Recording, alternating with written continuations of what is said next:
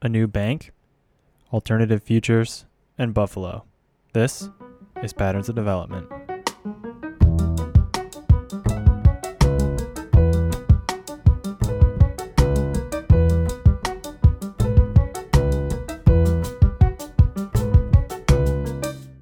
Hey, what's up everybody? It's Kyle, where on this podcast I share and discuss the best content I've discovered each Thursday related to urban planning, architecture, and cities. What are the patterns of development? How do we build good cities? Last week I alluded to this idea of a national infrastructure bank. This is not a new idea. Apparently we're borrowing from our forefathers here. In the history of the United States, we've commissioned banks 4 other times. The first Bank of the United States, 1791 to 1811. We've won the Revolutionary War. Now we need to build our cities, our roads, our bridges, our ports. We're in startup mode. We need capital. Second Bank of the United States, 1816, 1836. We're expanding. We need more.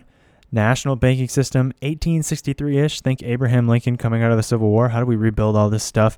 How do you think we paid for that transcontinental railroad?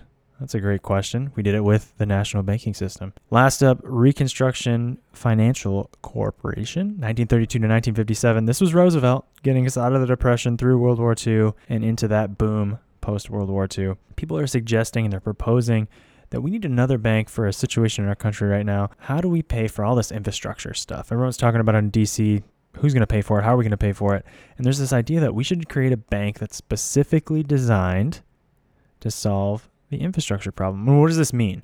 Well, when you create a bank, to create a bank, you need to get capitalized. You need the money in your bank account or in your fictitious corporation, so then you can loan it out to make interest. So this could be public or private money that we loan out, but the people who put their money in essentially own stock in the bank with a promise that they will get some percent return on their money.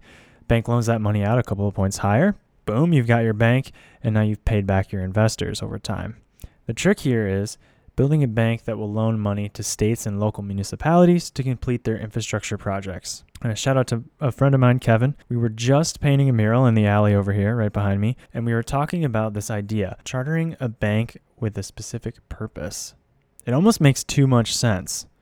Give loans to states and local government for their infrastructure projects. It's a pretty good guarantee. That's a pretty good person to loan money to. And in return, the citizens of the communities and our country get better infrastructure. Pretty good deal all around.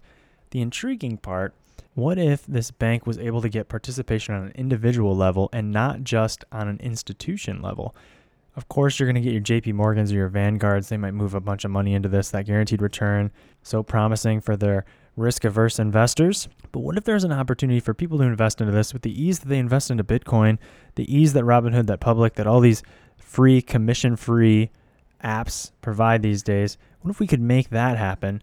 I'd love for an opportunity to be a better return and know that my money was helping communities build better infrastructure. How democratic of an idea is that? Maybe that's just capitalistic. Anyway, talking about the future of cities is always a hot topic. A paper by Thomas Cité and Pierfrancesco de Pola, apologies for the pronunciation there, discussing the various possibilities of future cities considering various constraints, demand on society, the environment, geography, etc. Dubbed the Future Cities Project in the paper, they aim to study the details of various city models that they've identified and figure out which one would be best suitable depending on these strategic criteria. The 4 types of cities they analyzed are compact cities, elevated cities, greenhouse cities, and water cities. They did all this analysis, wonderful stuff, almost too wonderful, and they determined that the compact city model is the best solution for design and urban planning, taking into account urban sprawl, building transformations into the future, and economic effects on the environment. To add a little definition to exactly what we mean, I'm quoting the article now, the main goal behind a compact circular city is to take the advantage of its specific circular design because all points at the circumference are equal distance to the center. The central part of the circular city will be reserved for residential units. If all the housing units are at the center, there would be better security for residents and an opportunity for good mutual social interactions. Think pocket neighborhood here. Infrastructure would be placed around the center and the outermost levels would be reserved for industrial structures, minimizing environmental pollution. On top of the buildings, there would be green parks as roof, while cities would be surrounded by rural countryside without the suburbs. The major benefits of the circular compact cities are less city congestion, efficient public transportation systems. However, Its main limitation is the poor space for further expansion.